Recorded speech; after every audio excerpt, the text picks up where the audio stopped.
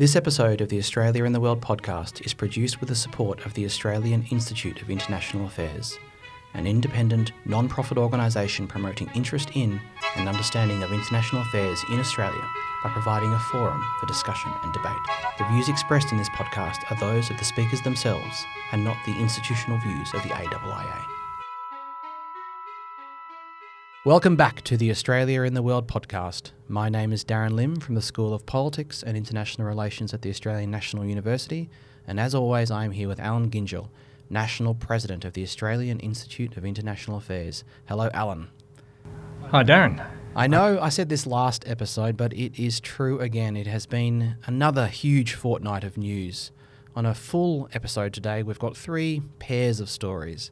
First, a pair of foreign policy speeches by the Prime Minister, Scott Morrison, and Opposition Leader Bill Shorten. Next, we'll discuss Foreign Minister Marise Payne's first trip to China, pairing that with the Australian government's raft of new initiatives for engagement with the South Pacific, what I am affectionately calling the South Pacific pivot/rebalance. We'll also do a quick detour into the state of Victoria's participation in the Belt and Road Initiative. Third, a pair of elections, the US midterms, and we have a new president in Brazil. Okay, let's begin with the speeches, which, dear listeners, we pour over so you don't have to. And we will start with the Prime Minister, who on the 1st of November delivered his first major foreign policy speech at the Asia Society in Sydney. Now, you will recall that we discussed on an earlier episode his first trip overseas to Indonesia, and that was just days after he became Prime Minister. Well, now he's had a few months to settle into the job and think about the world and foreign policy, and this was, as he described it, him offering his perspective on Australia's engagement with the region and the world. And he didn't waste any time with the speech, getting right to the point, opening with this line, quote, "Our foreign policy defines what we believe about the world and our place in it. It must speak of our character, our values, what we stand for, what we believe in, and, if need be, what we will defend. This is what guides our national interest. I fear foreign policy these days is too often being assessed through a narrow transactional lens." End quote. Then, towards the end of the speech, Morrison also said, quote, "Being true to our values and principles is always in our national interest." End quote. So, Alan, does this emphasis at the beginning of the speech on values surprise you? I mean, should we interpret this as Morrison taking a position on what is perennially seen as a trade-off between security and economics, or values and economics in Australian foreign policy, or is this standard fare? I think it's pretty standard fare. I can't think of a sort of major foreign policy statement from any side of Australian politics that hasn't had a dimension of values in it. You can go back you can go back a long way, but most recently, if you look at the 2017 foreign policy white paper, you see a very clear articulation of Australian values in that. Values are always going to inform all dimensions of foreign policy, just as they inform everything else that governments do. The decisions that they make about education or health or taxation are all values based. So, no, I didn't see anything particularly new in that. But values are interesting because they're messy and complex in just the same way that interests are. They're shaped by our experiences and by philosophy, and they change over time. So I was struck by the fact that racial and gender equality were among the Australian values listed in the foreign policy white paper, and few Australians would argue with that. But during my own lifetime, those values sat uncomfortably with the position of early Australian governments as they fought to defend the White Australia policy. Okay, well, one of the values that Morrison enunciated was as follows, quote, "We believe in standing by our mates, side by side with nations that believe the same things we do, from the United Kingdom and the democracies of Europe to the United States and Canada, from the State of Israel to the city-state of Singapore, from Japan and South Korea in North Asia to New Zealand across the ditch," end quote. Now, of course, China wasn't on this list, and China didn't feature very prominently in the speech at all. And I note also that Morrison's speech at the Chinese Australian community event that we discussed in an earlier episode is still on our embassy's website in Beijing, but not on the Prime Minister's webpage. Now, Peter Harcher reported for the Fairfax papers that after his speech, Morrison was asked about how Australia could strike the right balance on China policy. And in response, he recalled an answer that Australian businessman Ryan Stokes gave to a similar question years ago. Said Morrison, quote, "And the question was, is China a friend or foe?" And he said, "Well, to me, they're a customer." Alan, through the framing of his very own speech, that answer seems like the epitome of a transactional rather than a values-based approach. Am I missing something here? No, I think you're. I think you're staring directly at it, Darren. I think that's right. It is very transactional, and that was.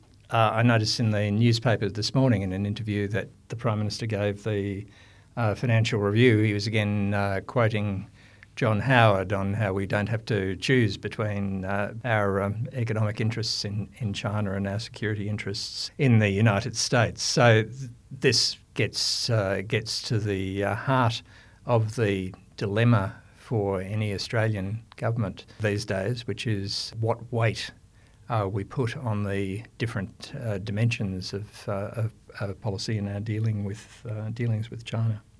I suppose, Alan, if China is not a prominent part of the speech, he does mention it, but he's not engaging with those big questions, and he wants to take a transactional approach. Does that mean that we can't really file this speech away as being a major statement on the Morrison doctrine? How should we sort of view it in context?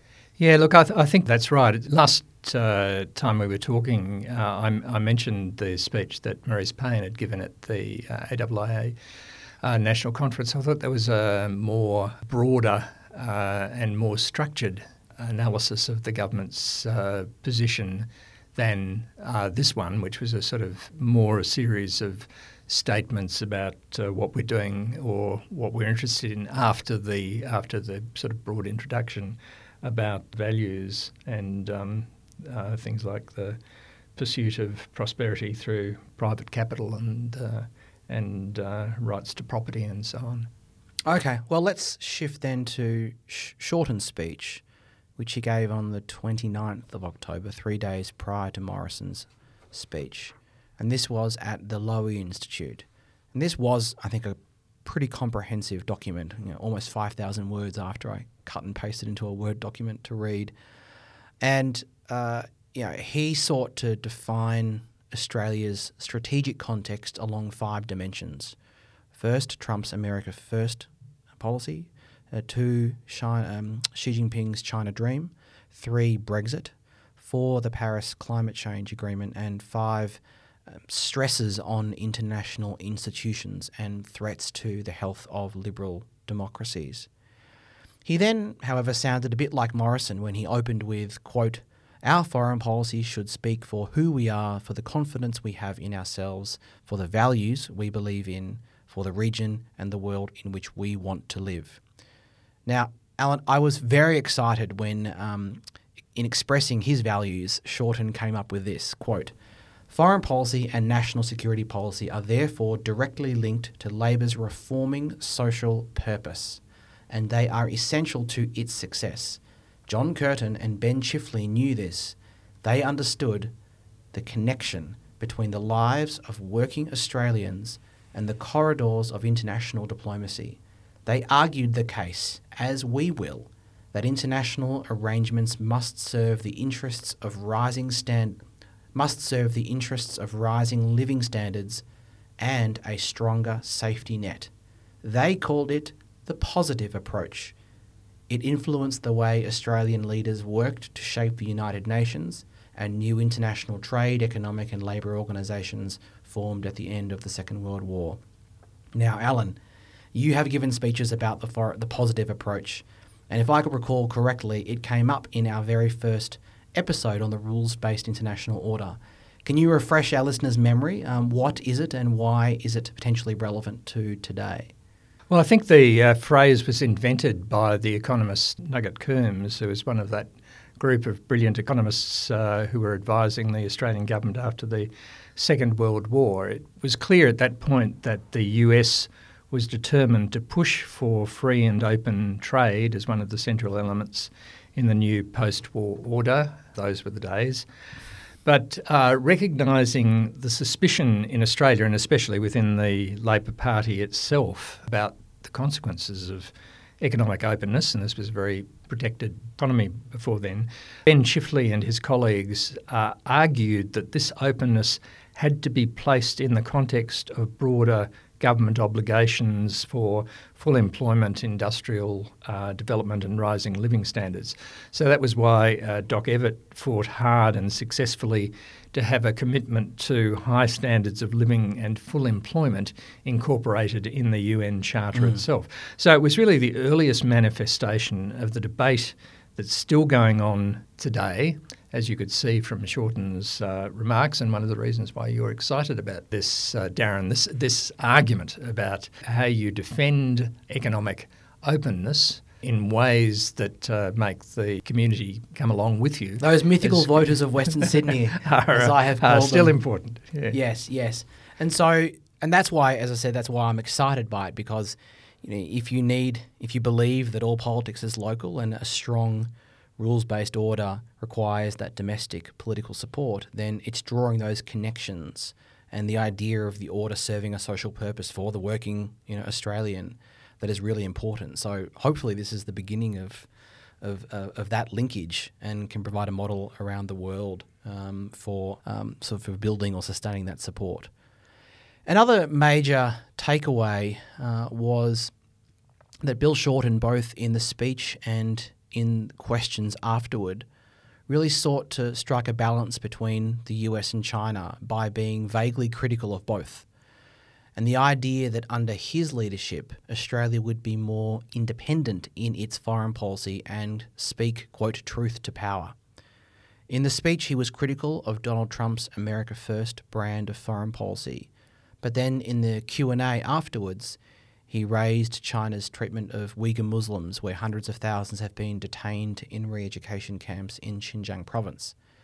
Alan, should we read much into a promise of greater independence?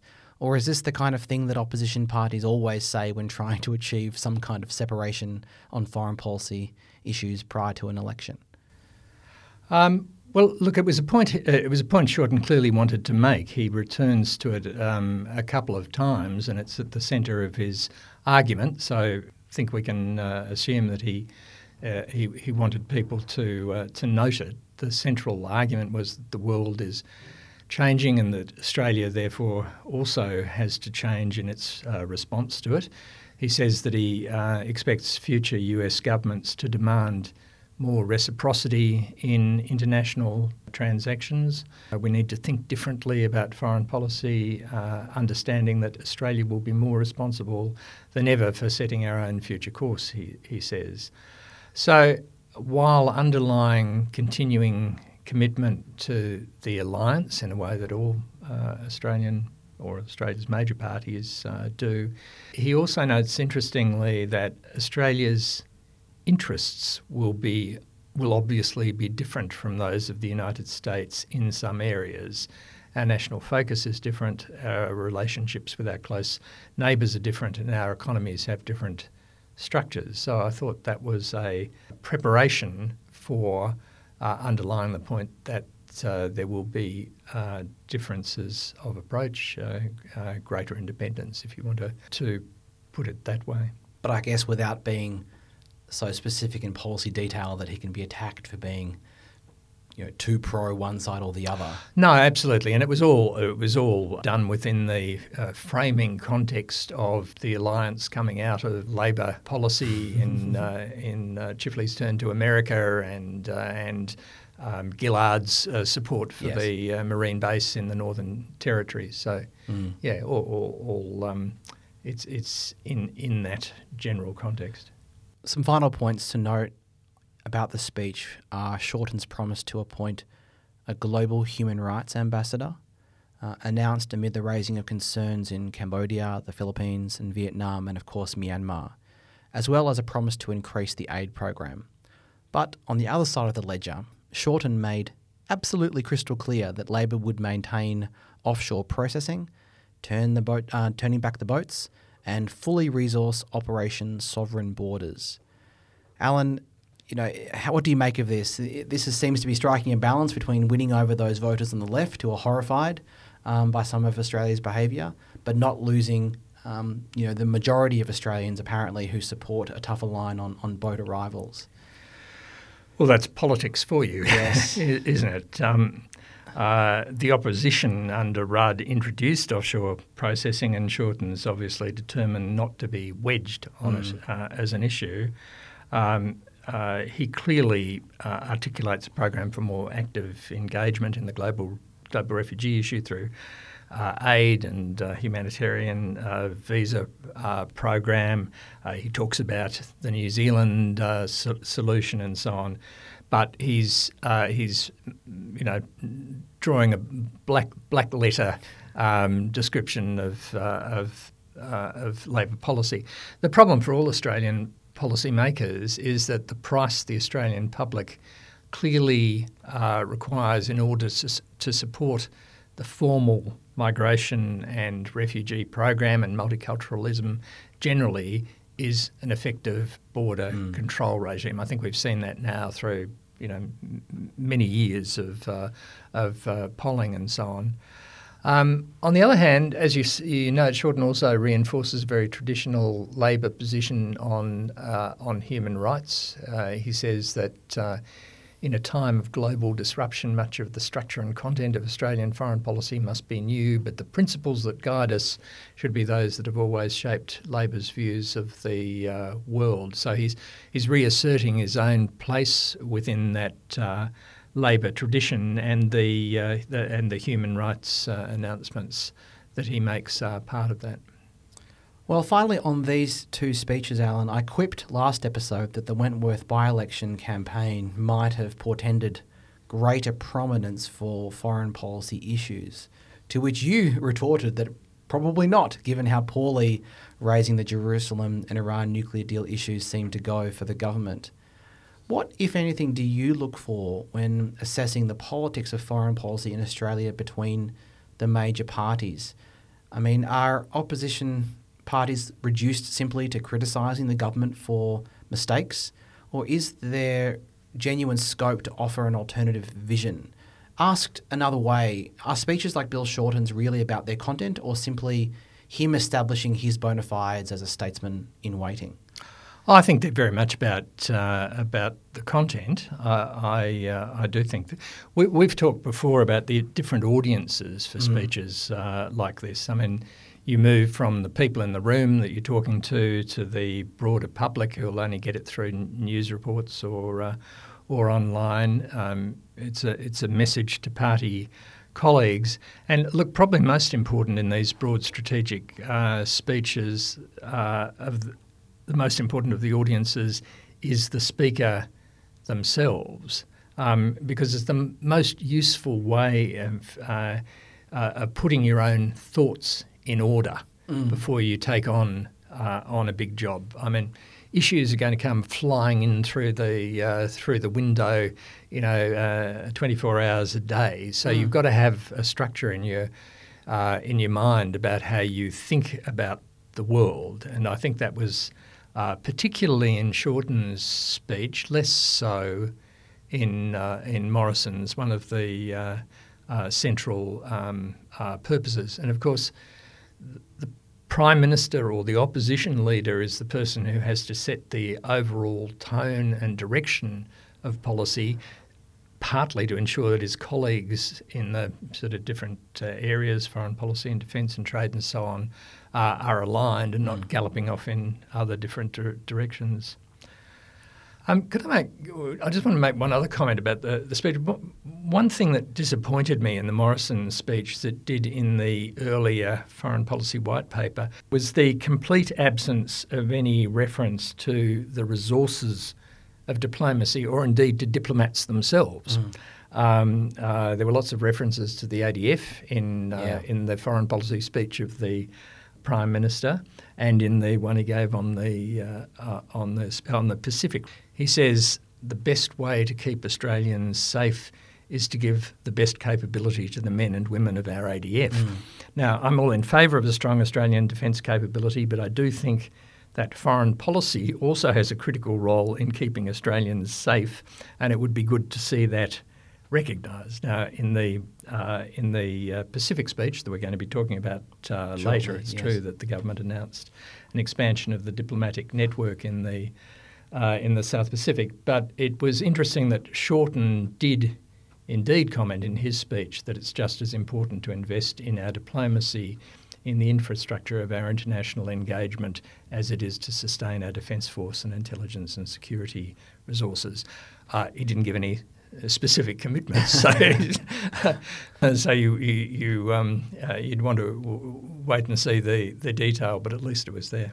Okay, well, moving on to our second topic, which involves China in recent weeks, and I think really illustrates the complexity of the strategic context and the competing interests facing Australia in its China policy. Because first we have, on the 7th of November, Marise Payne, our Foreign Minister, visiting Beijing, the first time an Australian Foreign Minister has visited China in almost 3 years.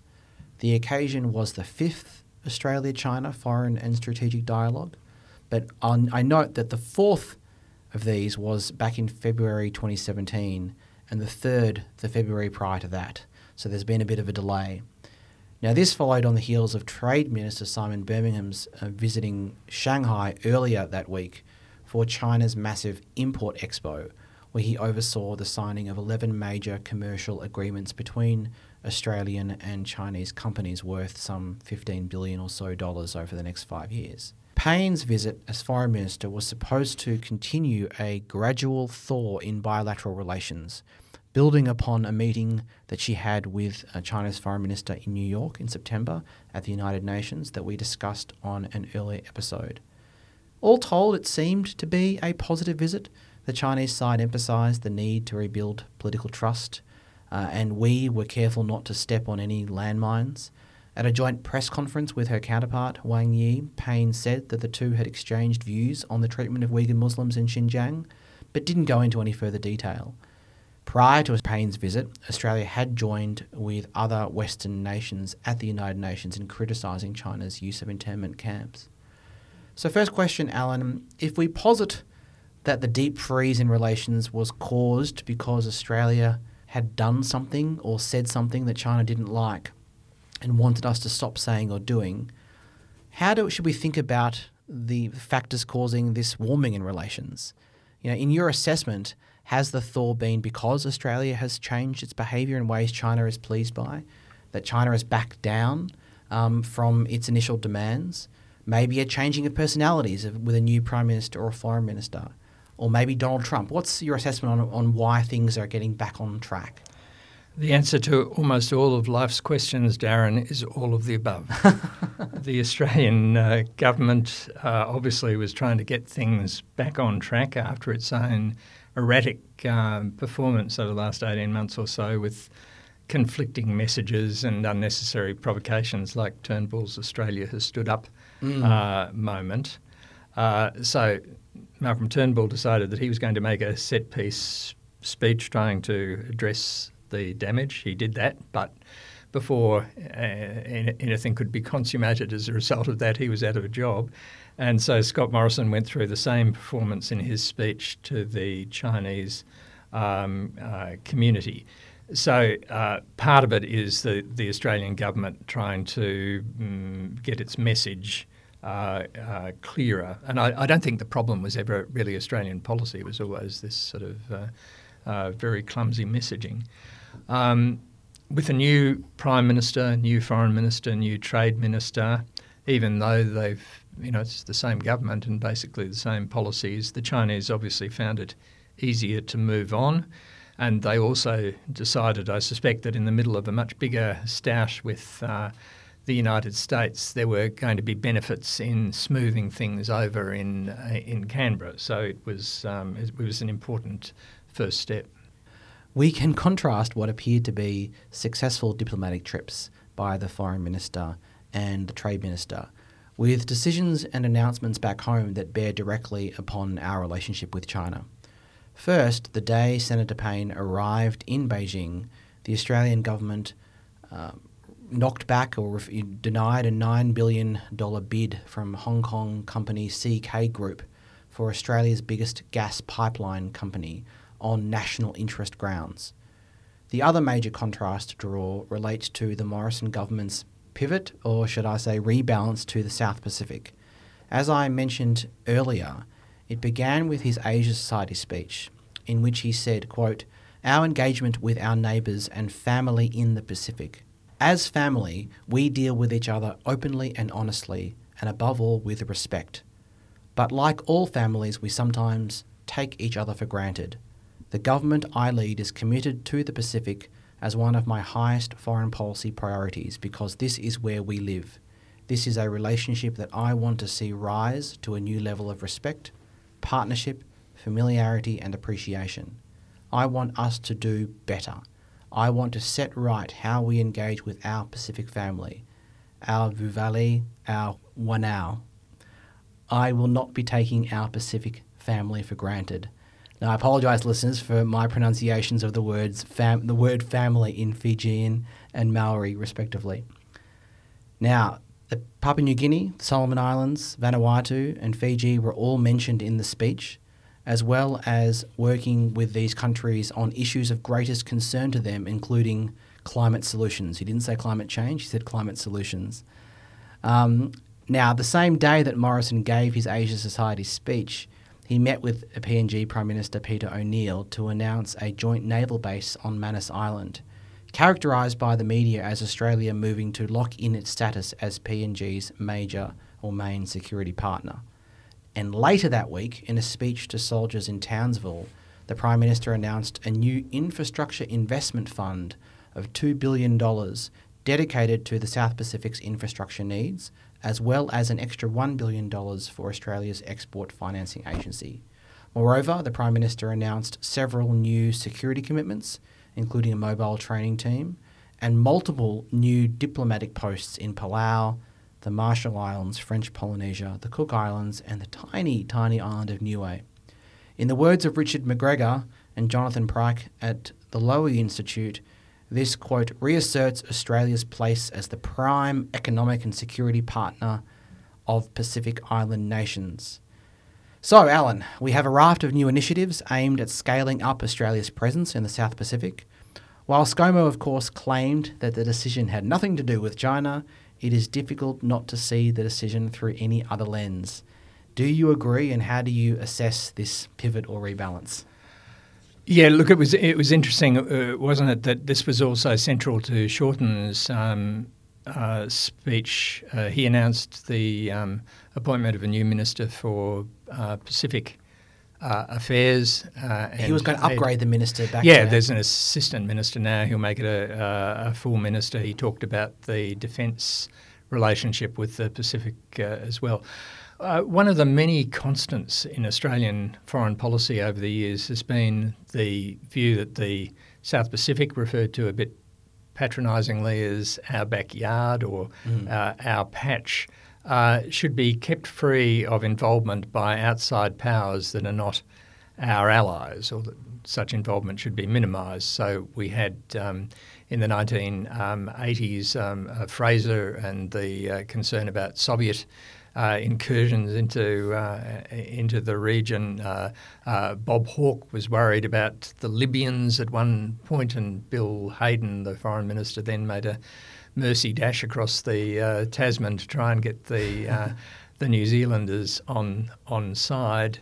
Then sort of later on in the first decade of this century, you got the concerns about ungoverned spaces into which others could move, and that was one of the motivations behind the Australian involvement in Solomon Islands.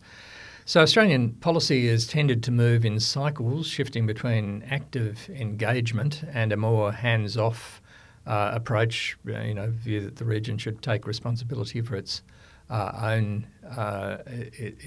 affairs if changes are to be lasting. So as I was reading this, I was thinking back to Alexander Downer in 1998, Kevin Rudd 10 years later, both talking about the need for new partnerships and new ways of doing things the foreign policy white paper has a very big section on the South Pacific.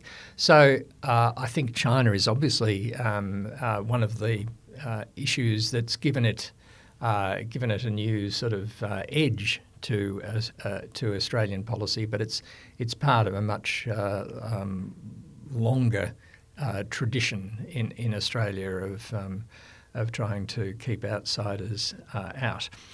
I thought it was interesting the way you mentioned this, the way the government's announced the opening of new posts in Cook Islands and in Niue. In the past, the reason we haven't done that is partly cost, but also partly because of New Zealand's sensitivities about Australia moving into what they see as their Polynesian part of the patch. Mm-hmm. No doubt we've moved beyond that now, though. I do think this China angle is quite fascinating, though. And if we bring this back to Minister Payne's visit to Beijing, the Chinese Foreign Minister Wang Yi stated that following his meeting with Senator Payne, that he was happy to see Pacific Island countries getting, quote, more friends across the world. And here's the main quote, though, that's really fascinating. "We have agreed we could combine and capitalise on our respective strengths to carry out trilateral cooperation involving Pacific Island states. This kind of trilateral cooperation could become a new highlight, a new area in China-Australia cooperation," end quote. Now, neither side explained what trilateral cooperation means, but it strikes me, Alan, that notwithstanding the long history we have of ebbs and flows in our engagement with the South Pacific, it's going to be a bit more complicated this time.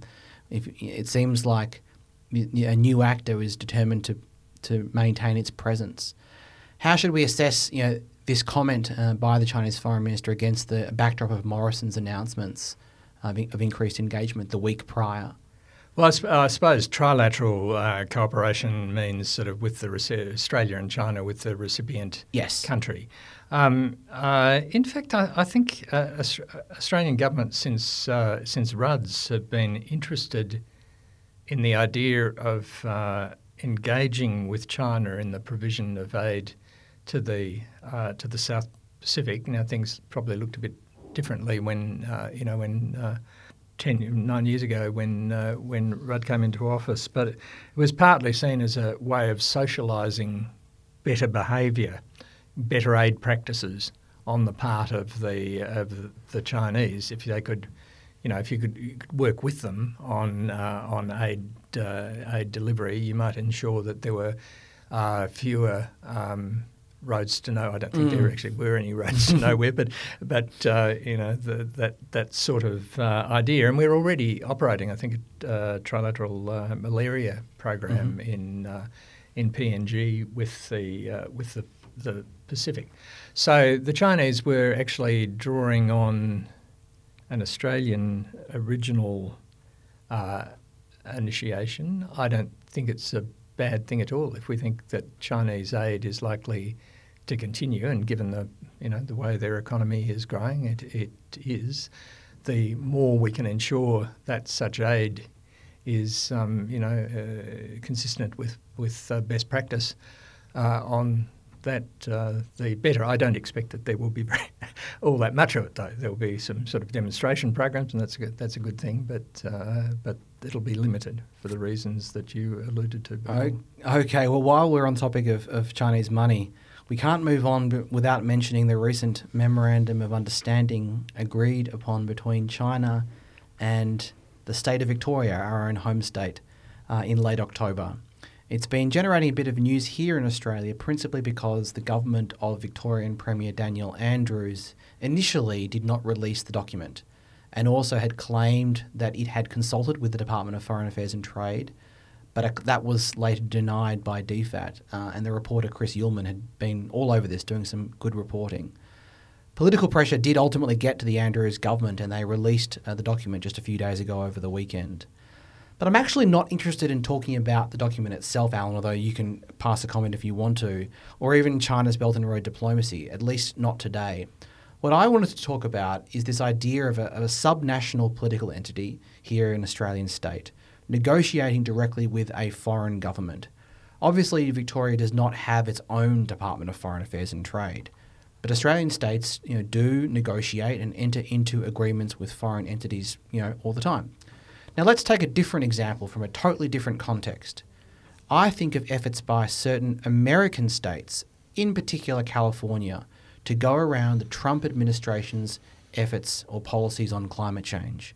In September of this year, California's Governor Jerry Brown hosted the Global Climate Action Summit.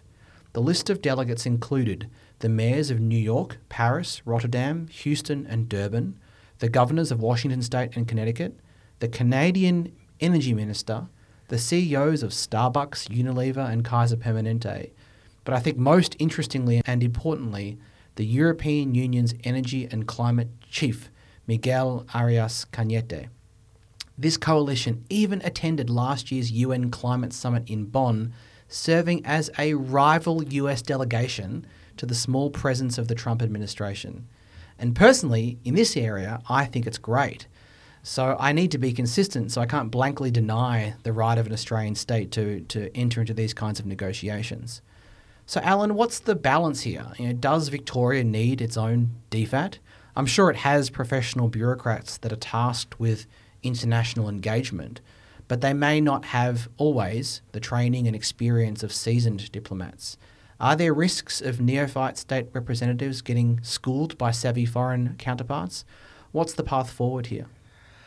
I don't think the risks are very great, and Okay. one of the reasons is that Victoria, my home state, very fond of it, but it's not California in terms of its weight in the world. The issue here is our constitution is different, and under the Australian Constitution, Section 51.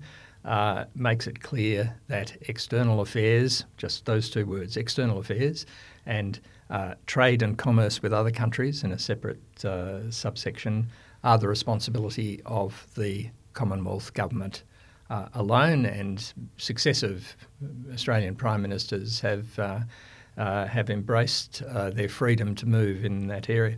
This is an entire aside, but because I was checking on what section of the Constitution it was before we came on, I reread it, and the Commonwealth is also responsible for something called, I'm quoting, the influx of criminals into Australia. I don't know what they had in mind. Harking back to convict days, perhaps. Presumably.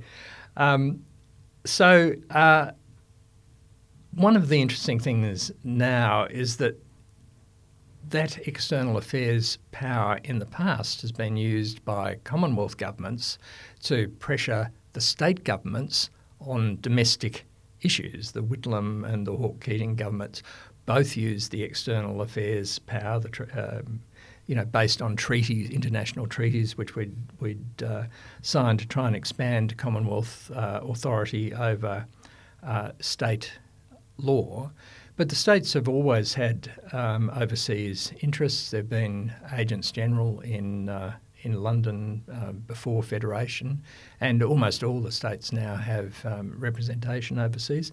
Some of them have particular dimensions of international relations that they're concerned about. I was in Tasmania last week, and Hobart. Hobart is a focus of Antarctic activities there. The Northern Territory puts a lot of work into relations with Indonesia. So those are all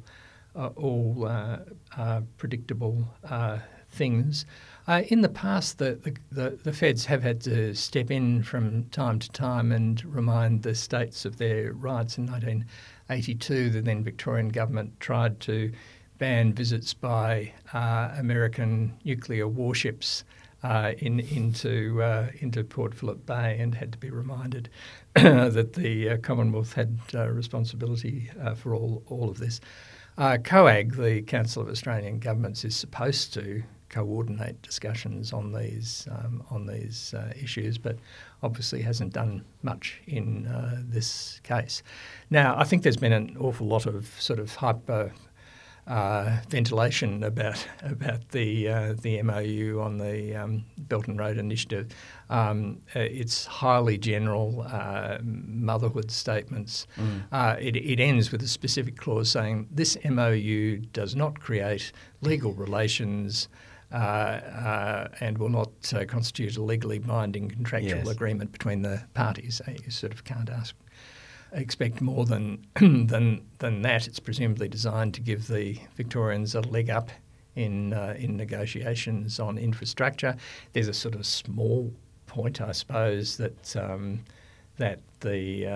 this Belt and Road Initiative has become a talisman for something else in the way people think about China. But although the Commonwealth Government hasn't itself signed an MOU, ministers have made broadly positive nods towards it in the past, including Steve Ciobo, and I noticed Morrison this morning saying we've also said that we would consider individual projects on their own merits. So I doubt that the Victorian MOU is going to change much either for the Belt and Road Initiative or for Australian foreign policy.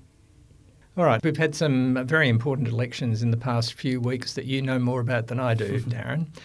You've been paying close attention to the US midterms. You announced last week the function that I think has now been held at the ANU on the midterms. So, can you tell us what happened? What do you see as the most important consequences of those elections? Yes, well, the School of Politics and International Relations, where I am based, had our event on the midterm elections last night. And so that is available on the school's Facebook page if anyone is interested for an hour-long discussion. But in short order, as I'm sure most of our listeners are aware, the Democrats retook the House. The Republicans held on to the Senate and increased their majority slightly. But the Democrats overall won the popular vote by about 7-8 percentage points. And there are two major consequences, I think. First, with control of the House of Representatives gives the Democrats much more power to increase checks and balances on the Trump administration, whether it's on Donald Trump's taxes, corruption, Russia. Meanwhile, in the Senate, Republicans will use their control over appointments to continue to install conservative judges and to replace administration officials should Donald Trump want to, as we've seen with him requiring the resignation of Attorney General Jeff Sessions. Overall, though, with divided government, it's unlikely that any major policy is going to go through as both sides look towards 2020 and the presidential election. So I think what's interesting to me and to us here in Australia is this electoral outcome, can we consider it to be a rebuke of the Trump administration, of Trump's policy of America first, of what he's been doing in the world? He's obviously a very unpopular president. Pew polling shows that around the world, although not uniformly. And so the question I was asking going into the election is, would the US public deliver the kind of rebuke that we're hoping they would to give us a path forward to returning to normal and to the status quo? And I suspect, Alan, you'll have some thoughts on this. I think, personally, that the major takeaway is that the outcome we saw is not that unusual. Presidents in their first terms tend to lose midterm elections quite significantly or quite substantially, and this happened to Obama, it happened to Clinton. And so if we step back and take Trump out of the equation, the outcome looks rather normal. And it's only when we think about the context of the campaign, and I think that Trump, chose to go into a very dark, sort of racially charged direction in the last few weeks, warning of a migrant caravan that was moving its way up to the Mexican border. That we are reminded that Trump is a very different kind of politician, and we are disappointed that even with this kind of sort of horrifying campaign, that Trump was still managing to win a good 80-90% of Republican voters, and his overall approval rating sort of stays mired in the high 30s and low 40s. And so, yes, we have this victory for House Democrats, and we can be happy that checks and balances might increase. But overall, if we were hoping for this wholesale rebuke, that isn't what has been delivered. Now, I think there are some smaller victories, for example, on the Iran nuclear deal that we've discussed on the podcast. Finally, Democrats will be able to hold the administration to account to get them to explain what the logic of the policy is. They can call Secretary of State Mike Pompeo to give testimony to explain what they're doing and why and what their logic of success is. But, I think we were all hoping for a landslide rebuke, and maybe that's ahead in 2020. And that certainly it didn't happen this time around. Alan, were you looking for anything in particular? What's your emotional reaction to the results, if any? I think you've sort of described it. You've described it very well. I thought one of the interesting sidebars to Malcolm Turnbull's appearance on Q&A dramatically during the week was his critique of US democracy, which I thought was very strong. He said we're better off than the Americans in terms of politics. He talked about the gerrymandering of many electorates there. And you could see in these results, as you said, the popular vote heavily for the Democrats, but not reflected in some of the electorates that was a result. I think it was as much as you might have expected, given the fact, and I don't think you mentioned this, that the US economy is really powering ahead. Yes. So by all earlier measurements, the Republicans ought to be way out in front, and the fact that the Democrats came so close suggests that there's more at work here. Now, an election we didn't have time to get to in our last episode was Brazil, Darren. What happened, and what should we be paying attention to here as we go forward? Well, a long-time politician, an ex-military man, Jair Bolsonaro, who is won, and he's very much from the far right with very strong authoritarian tendencies, and he ended up winning the presidency quite comfortably. Now, during the campaign and in his prior political career, he has called for the jailing of political opponents. He's expressed quite severe prejudice against women and gays, saying at one point that he would rather his son die than be gay, and against Afro-Brazilians, and advocated for hideous practices like the torturing of criminals. The comedian John Oliver on his show Last Week Tonight did a very good segment on him about a month ago prior to the election that really captures his essence as a human being and as a politician, and explains to the world why people like us, I think, find him quite horrifying. So, not a great guy, and on one level quite concerning that he is now in charge of a very important country. But I think the major takeaway point for our listeners is for them to recognise that in recent years, Brazil's politics has been really quite crazy and problematic. Of the last two presidents, the hugely popular Lula is in jail for corruption and money laundering, and his successor, Dilma Rousseff, was also impeached. Corruption scandals have tainted an extraordinarily high number of the country's mainstream politicians. And you combine that sort of political corruption with a huge law and order problem. Last year there were upwards of 70,000 murders in the country, almost all of which don't get solved, and a large inequality problem.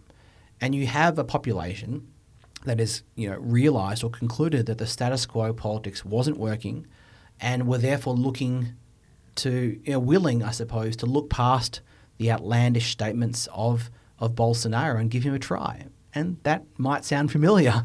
And so whether he's Brazil's Donald Trump or Brazil's Rodrigo Duterte, he's the latest data point in a clear trend that that populations are willing to give outlier politicians who seem very controversial and problematic to people like you and me, Alan.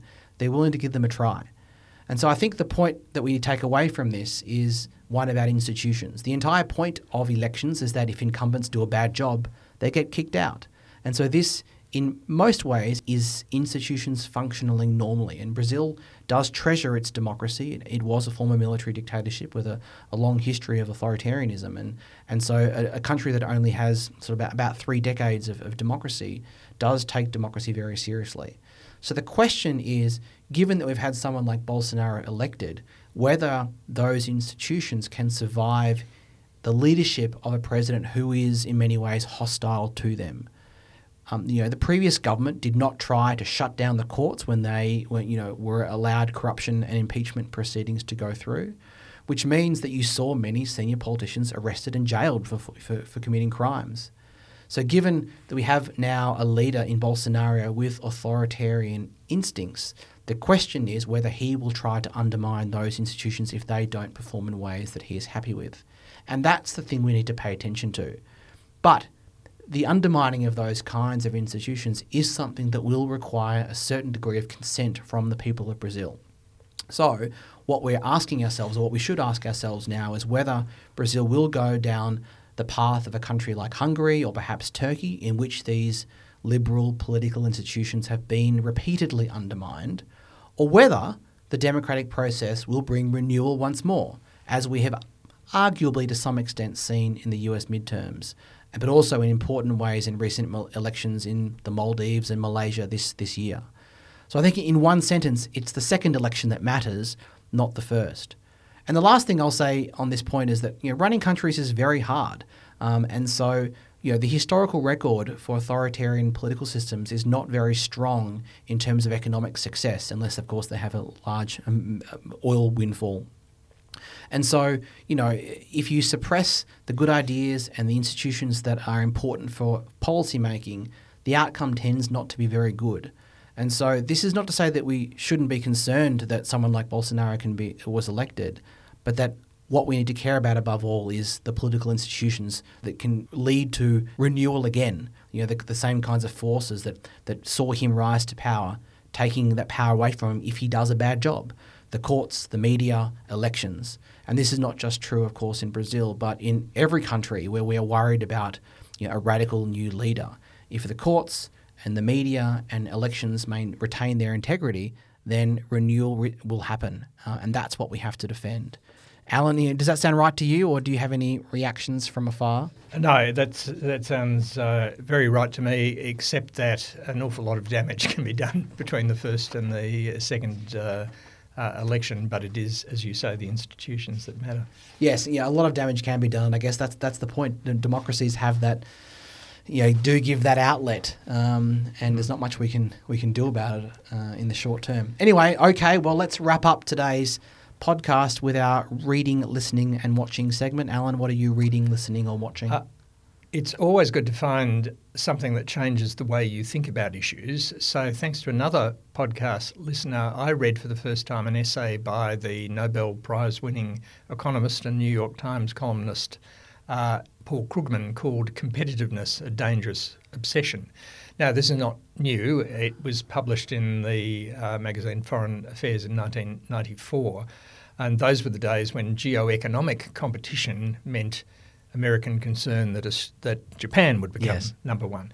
So Krugman's central point, and so relevant still today, is that the whole idea that nations are in economic competition with each other is meaningless. Companies are in competition. Nations can be in military and other forms of rivalry, but the idea of economic competition between countries makes no sense. Trade is not a zero-sum game.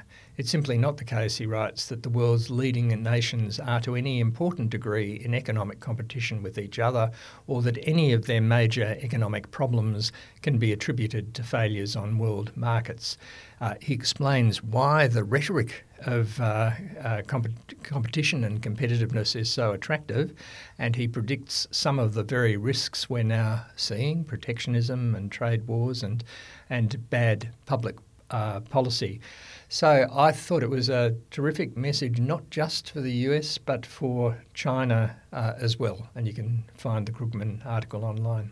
Okay, I'll try to put a link up in the show notes if I can track one down. Well, I've got a very quick one. It's the end of semester here at the ANU with exams, and I have not had the time to do any reading, listening or watching of any particular import. So I'll just recommend to our listeners perhaps my favourite composer, who's Ludovico Einaudi, I don't know how to pronounce his name. He's Italian and he's still alive right now. And my favourite of his works is called Devenir, which translates from Italian either as to become or becoming. And he just writes, composes beautiful music And during stressful periods, it's a great way to relax and to just chill out a little bit. So, Ludovico Einaudi. And again, I'll put a link up to him in the show notes. Okay, that's all for today's episode of Australia in the World. We want to thank AAA intern Stephanie Roll, our research assistant, and Manny Bovell, our audio engineer, Martin Pearce of the Crawford School for technical support, Rory Stanning for composing our theme music, and last but not least, AAA CEO Melissa Conley-Tyler for her constant support. Talk to you again soon.